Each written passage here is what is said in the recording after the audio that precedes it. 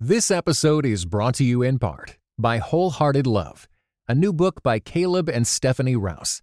Overcome the barriers that hold you back in your relationships with God and with others, and delight in feeling safe, seen, and loved with Wholehearted Love.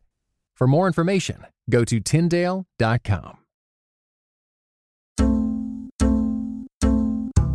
And now, Christ in Pop Culture presents Persuasion with Aaron Straza and Hannah Anderson.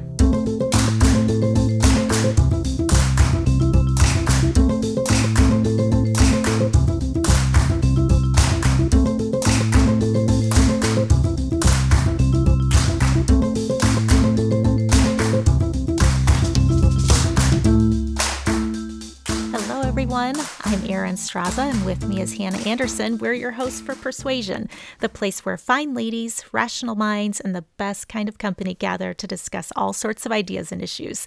Thanks for joining our conversation today. We've just launched a new series titled Go Home, Finding Our Way. And each of these conversations will look at common assumptions regarding the home and its proper place in the life of all of us, both men and women, in relation to the church. We've got all sorts of things swirling around these ideas. And we have a great conversation lined up for you today as we dig into the series in earnest. Hannah, I am ready to dive into this because there are so many things that we've been talking about, and now we get to hash it out right here, live. Well, recorded, but live. Well, we're recording it live. Right. We are live, and we are recording. Yeah, I so enjoyed our first conversation about this because I think it gave us a chance to sort of begin to pull at the threads. There's all these kind of assumptions we have that are built into both the way we move through society, the way we talk to each other within church or our religious communities. And one of the first things we were kind of able to start to tug at was this idea that home is even a place you can go to, right? So even the question of go home, well, what does that even mean? Is like home a place? And of course, the assumption under that is that a woman's place is in the home. But instead of saying, no, it isn't, there's also this question of, is home even a place? Can it be boundaried? So that was a lot of fun last time to just begin to raise those questions about how we conceive of home and the work that happens in it. I like how you phrase that, tugging on these ideas, because that is how it has felt for me. As we've talked about these things, it feels like I am being tugged in a new direction, or to think about things in a new way. And it's that pull. It's almost like a little bit of a jarring, like, oh, I didn't think of it like this. And so I appreciate that tug, because so often how we frame things up, it feels so normal and natural. We don't even question, are there other ways to look at it? Or what are the reasons why we look at it in this way? And so I appreciate these conversations because there are these underlying assumptions that are forming us, and very often we're not even aware what they are. So this has been good processing for me, and I hope for all the listeners as well. Right. And I think anybody that's listened to us for any length of time knows that what we do on Persuasion is raise the question. Like, we're not here to give you answers because most of the time we don't have them.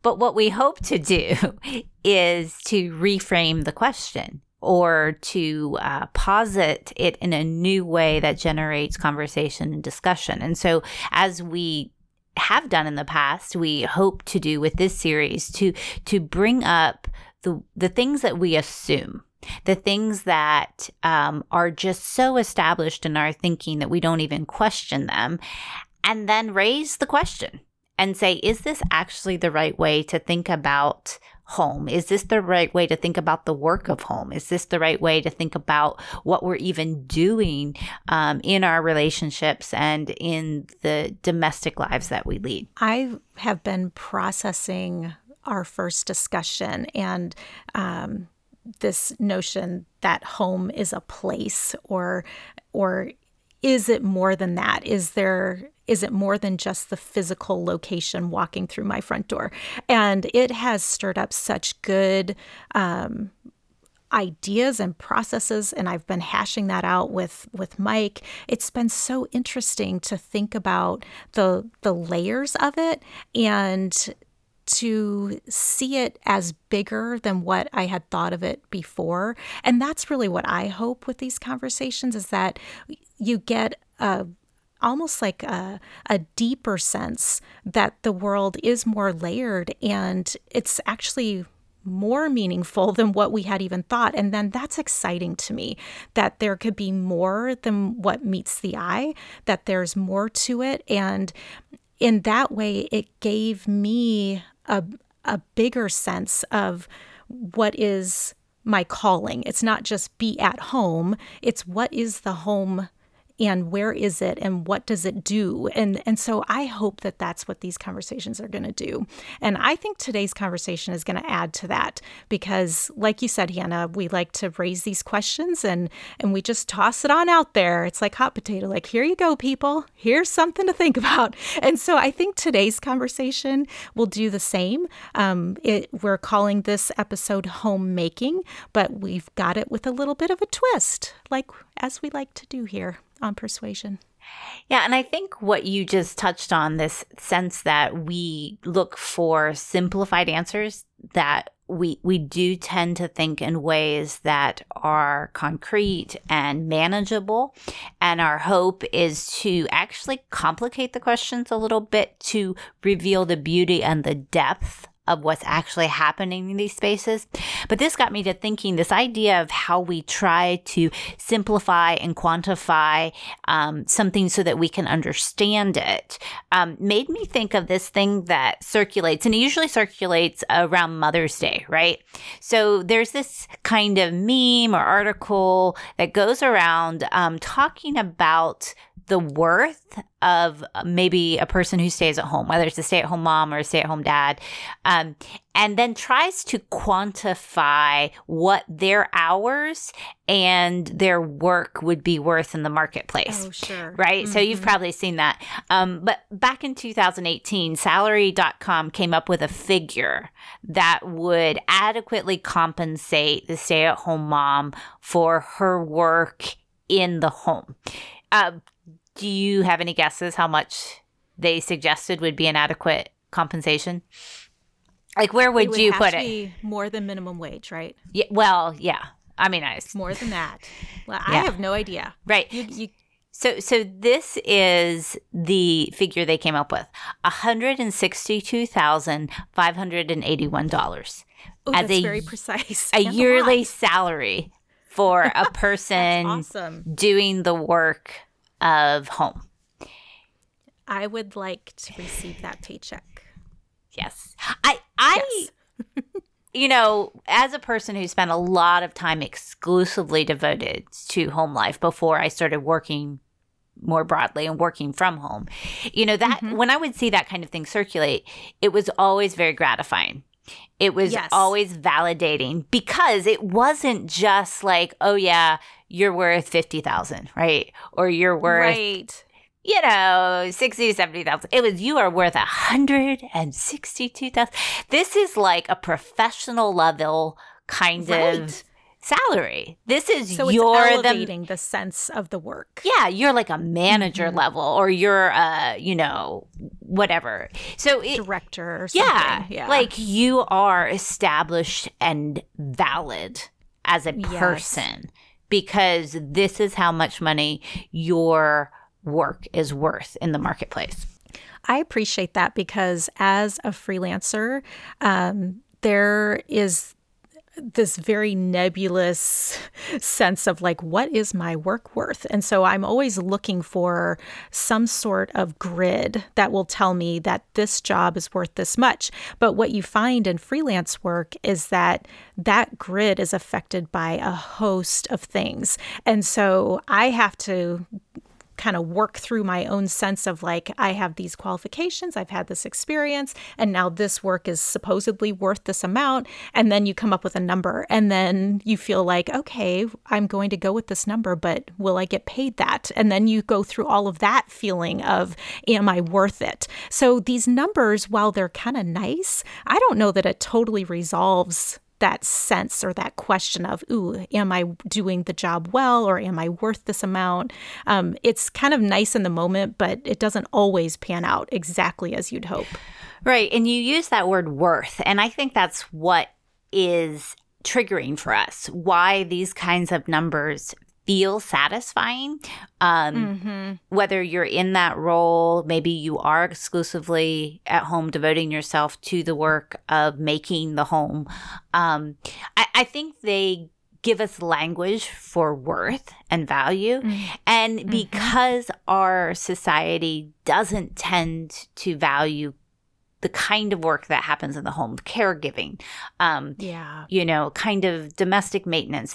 I mean, even if you took it outside the home, these would be the roles of childcare providers or housekeepers. And those jobs in the marketplace are not valued. They are not rewarded. They don't pay well. That's right. So I think what we're getting at here is a question of value and worth. And it helps us kind of feel better about something that is often undervalued and not given its worth. And I think the church does this in its own way. So what society does is, no, you're valuable, you're worth something. In fact, here's a dollar amount. Now you know that you're valuable because we said it to you in the language of dollars. Yes. My experience in the church has been such that it doesn't use the language of dollars, but it extends kind of moral and ethical reward, right? So it will say, particularly to women, although I don't know that this is necessarily a gendered thing, but it will say particularly to women, family or home is the highest calling, right? So we don't use dollar amounts to give it worth or value, but we will rank it on kind of an ethical or moral scale as something that this is the highest, best thing you could devote yourself to. So even if you aren't going to get $160K a year, at least you are hearing from your church body that actually this is the highest thing, and you should feel valued and worthwhile because we are saying that this is the highest thing that you could be doing instead of going to the marketplace and getting a job worth $160K. Right. And, and rightly, there's pushback on that sometimes saying, well, if it's such a high calling, why aren't men staying home to do it? Which I personally love.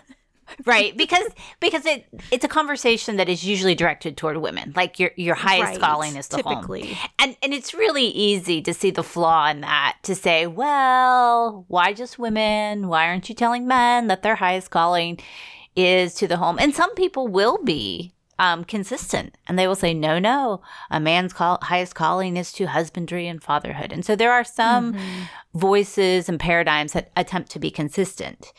But as you know of me, it's never that easy, is it? It's never that simple. No. Because when I hear these kinds of formulations and these framing, right, I get what we're trying to say.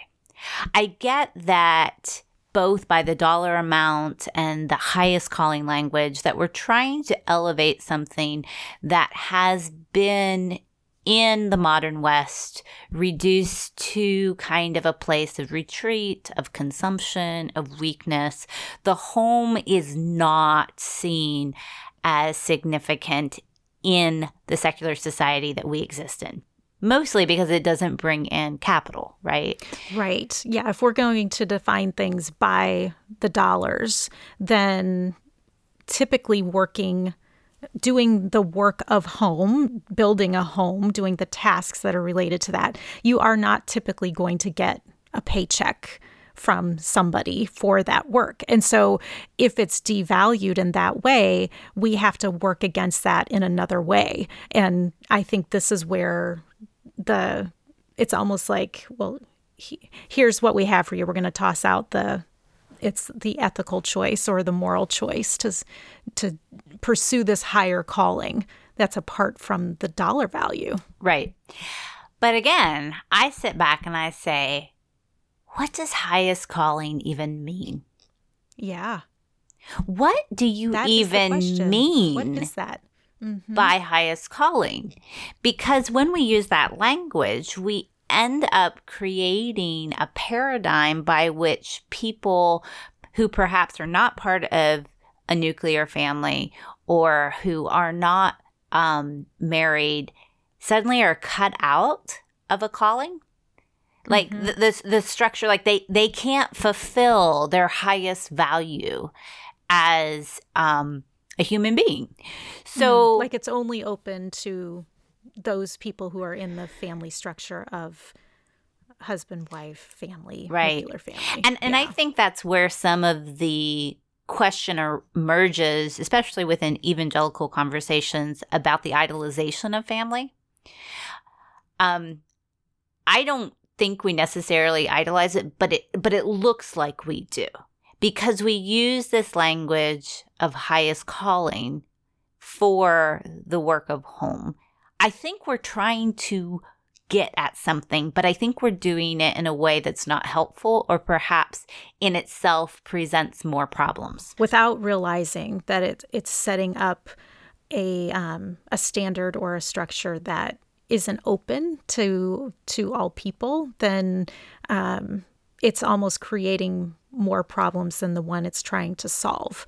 So yes, I would agree with that. And I almost see it's like that issue of calling or value is it's rooted in something, and we are misunderstanding where it's coming from. Almost like we see the problem, we see that there's a lack, and yet we are trying to fix it with the wrong solution. Right. And I think the word highest gives us that category of value, right? Because we're looking for a way to evaluate. But I think what is, ironically enough, what we have to do to move forward in this kind of conversation is pivot away from parsing domestic life, parsing the roles and the functions, at least temporarily, to calling. Like, I think what we're really having is a conversation about vocation, that we're having a conversation about where do we derive worth? What are we called to do? What is the point of this human existence, that we exist in relationships, that we exist both in private lives and more public lives? And so I think we've spent decades trying to define home, right? Even the questions about gender roles and all the gender war stuff. This is really a conversation about home. But what we haven't done is gotten even underneath that to say, what are we even talking about when we talk about vocation and the work that we're called to? What does it mean to do the good work of our lives? That is a harder question to answer. And so I think that's why it's so much easier to give these other answers. The highest calling is the home. Like that's just so much simpler to back it up a notch and to say, what is your calling and what's the point? Well, now you're asking questions of like, well, what's the point of life? Like that's so far reaching and existential. It's like, how are we going to get there? Right. But that will give us an answer that's more satisfying, and it applies to all people. Right. And it allows. And so I think that that's helpful. Yeah. And it allows for that differentiation, right? Yes. When you are working on principle rather than specific applications of home has to look like this, or this is what it means to do the domestic work or whatever. When you get trapped in that application level kind of conversation, you end up with like the mommy wars. Yes. You end up with performative domesticity. You end up with legalism. No, a woman can't work outside the home. She needs to be in the home. Because what you're missing is the principles behind that. And if like we can move past, this is what it looks like to have a good home, this checklist or these boxes, right? Yeah. Yep. If we can get to the principles behind, well, what are we even talking about with the work of home, the call to family, the call to this kind of domestic space in our life?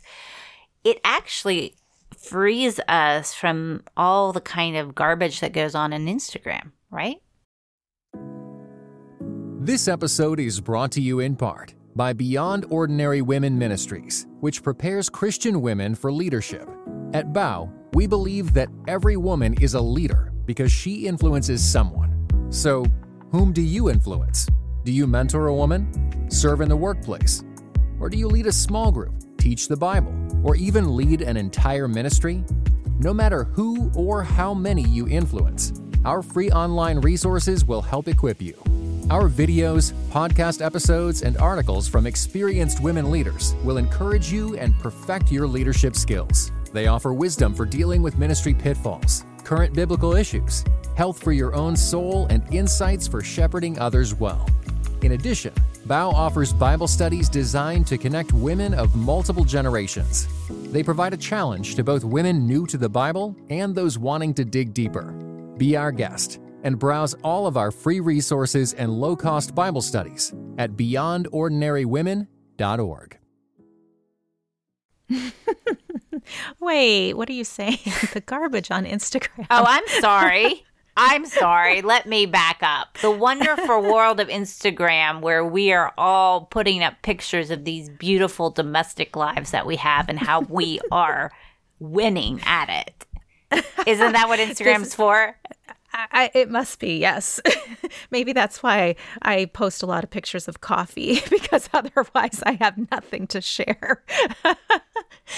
So this idea that we will revert to what we can show or quantify or measure against some other standard or of perfection or performance, I think that's for real, because I was thinking through, well, in my time as a married person, what are the resources and kind of like the lessons that are taught for being a woman who is married?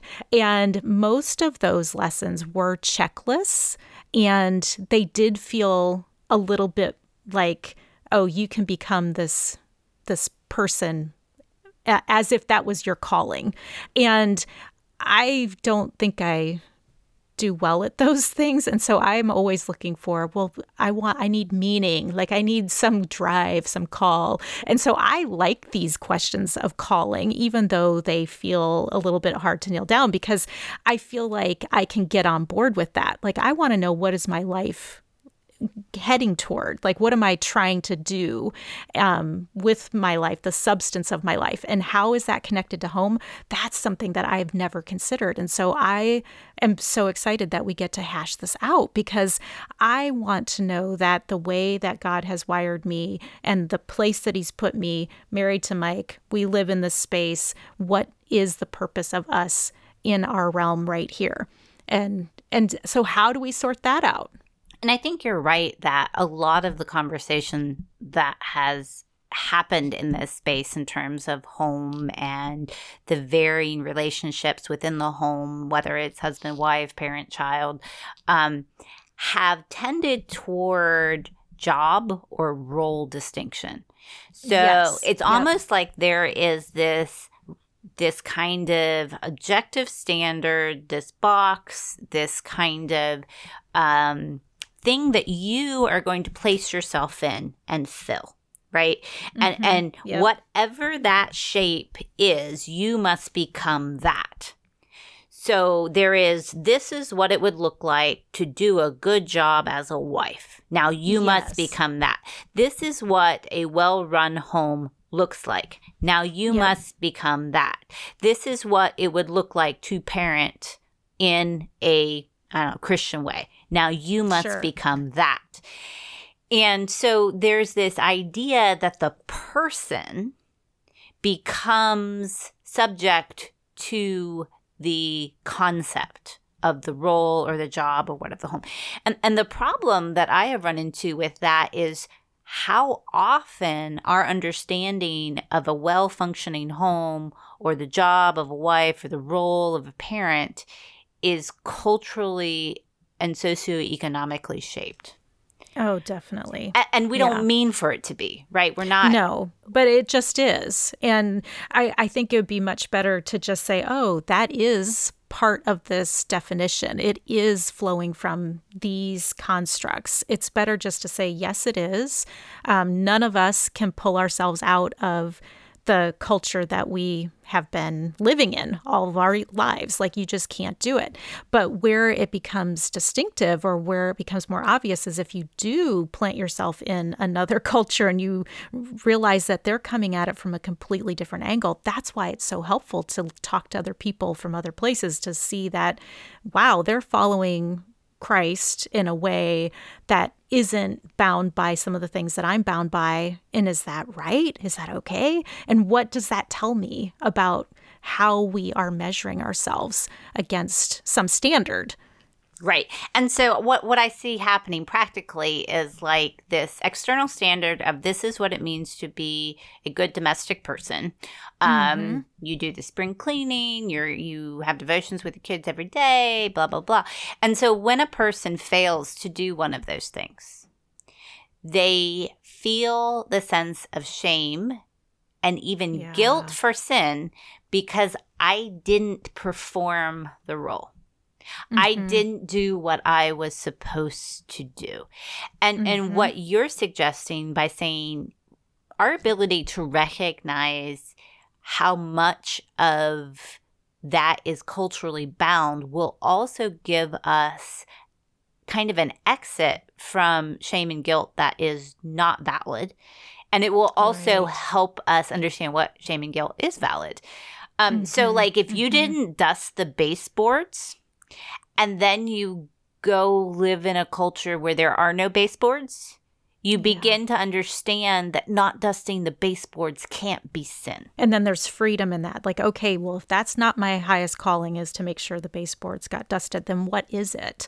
That, to me, is an interesting question. So how would we sort that out? What is the vocation of home?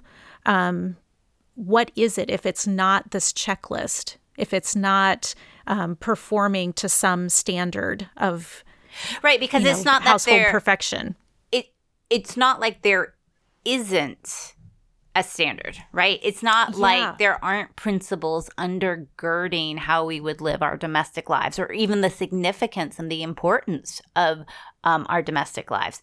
And so for me, a lot of this has come into clarity first by understanding my vocation as an image bearer, right? So my vocation in this earth to reflect and to behave like God. To live in light of his character, his nature, but more specifically, to live in a way that I am fruitful, I am multiplying in my sense of my influence and my capacity to bring life into the world and exercise dominion over it. So Genesis 1 ties our kind of vocation as image bearers with this. You're going to be bringing life into the world and you're going to be exercising dominion over it. So then when I begin to apply that to home, right? So my home, my domestic space should be a place of life and flourishing and dominion. And it should be a place where my vocation as an image bearer is beginning and taking root first. And I think that's what people mean by highest calling, but that's a very different geometry, right? Because highest calling is like a hierarchy and you're at the top of the ladder. Yes. And if you are a few rungs below that, then you've chosen something lesser, or you aren't fulfilling the greatest thing you could do. Whereas what you are suggesting has a sense of grandeur and freedom to it that is more exciting and inspiring and kind of like how is it that this will look for me in how God has shaped me into the world that I'm living in.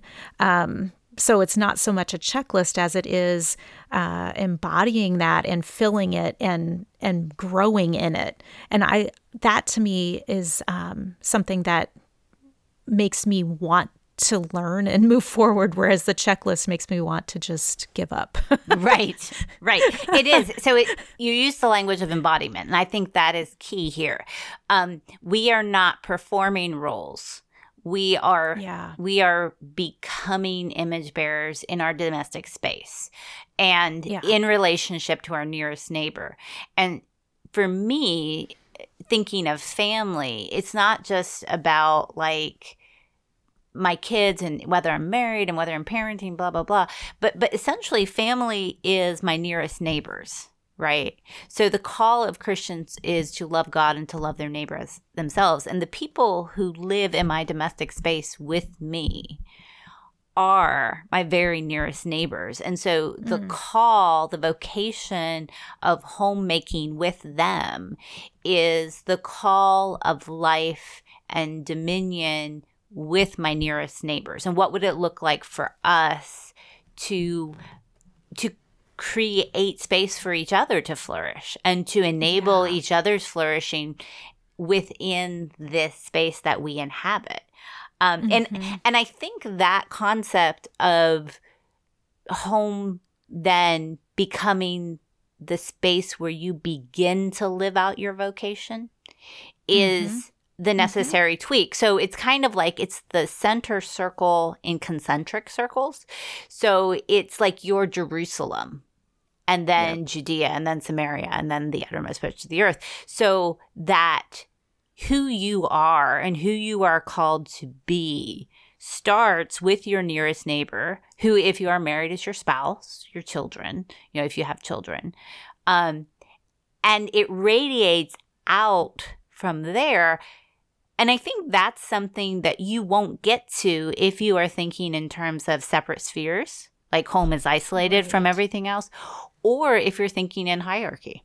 If you're thinking of home as the highest calling, everything else is less than. That idea of the spheres, I think about how the people closest to you in that sphere will be touched by how you live your life, not so much if you're making your checklist or, but how you are becoming, how you are growing. That feels like almost like an arms open wide and pulling in like, oh, these are my people.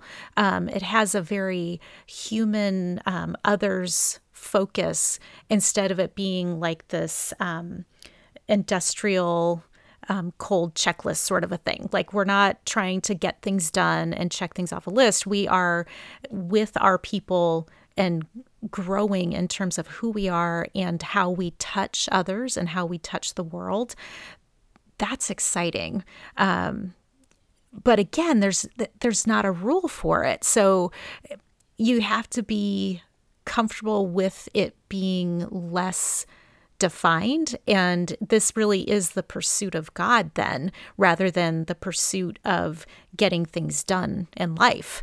That can be a little scary. Absolutely. Because it isn't as defined. And I think it also means that the boundaries around our home is not as defined as we'd like them to be sometimes. Right. Because it's one thing to say, your nearest neighbor, this is where your vocation plays out. This is where you are living out the call to look and act like God with the people closest to you.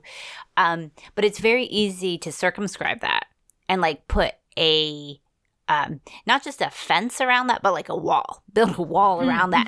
And then say, these are the only people I have responsibility to. Right. Yeah. So then I am these people. Right. Yeah. So then I can give myself only to these people. And then I can check that off my list because I have given myself to my nearest neighbor. But the reality is that everyone in that home is also called to everyone else around them. right? So the home itself is not isolated. That part of flourishing as image bearers, part of raising each other up and spurring each other onto good works means that we would also recognize and affirm the calling that each member of the home has to other people outside of the home too. Mm-hmm.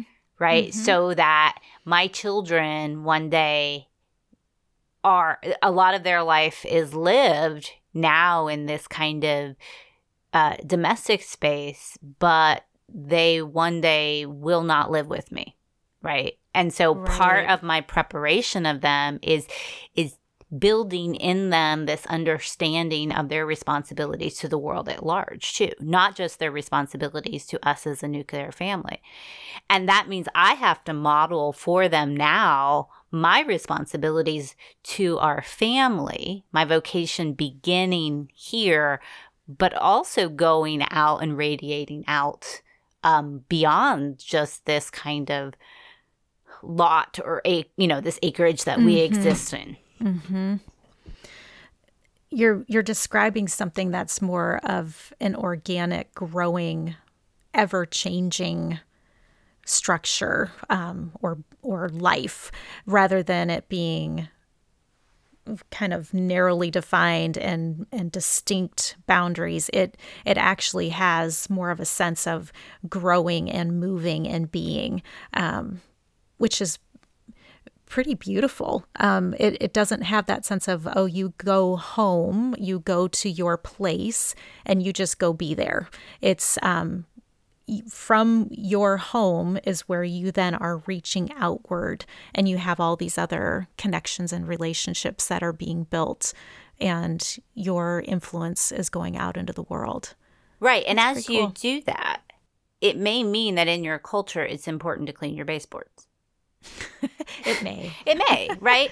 Or it may mean in your culture that you have to testify to the prioritization of relationships over function. Yeah. And not clean them because you need to communicate that what is valuable and what is essential is providing the space for image bearers to flourish in their callings.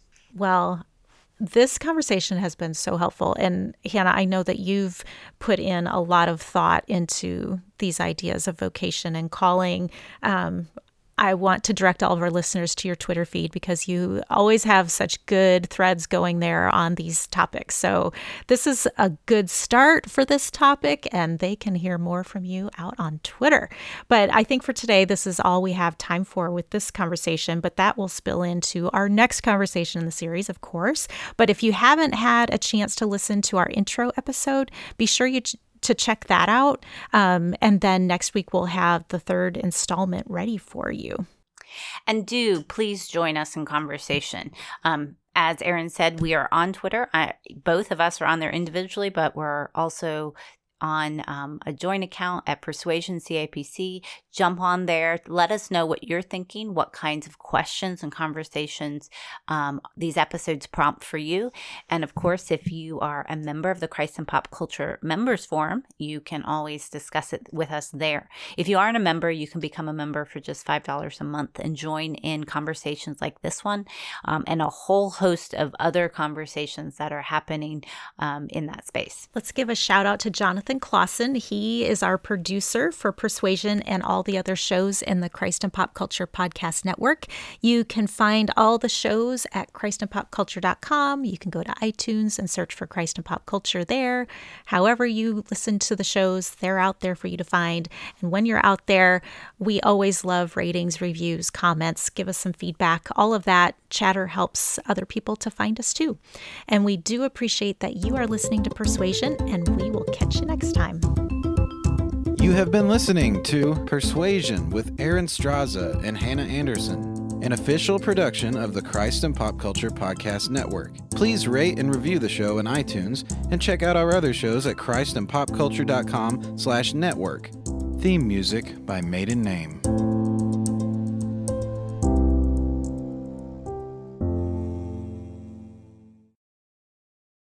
This episode is brought to you in part by the Beyond Ordinary Women Ministries podcast. Do you want to grow in your influence? Bow's episodes feature tips for leaders of any kind, from mentoring one woman to leading a ministry. Browse Bow's podcast at beyondordinarywomen.org.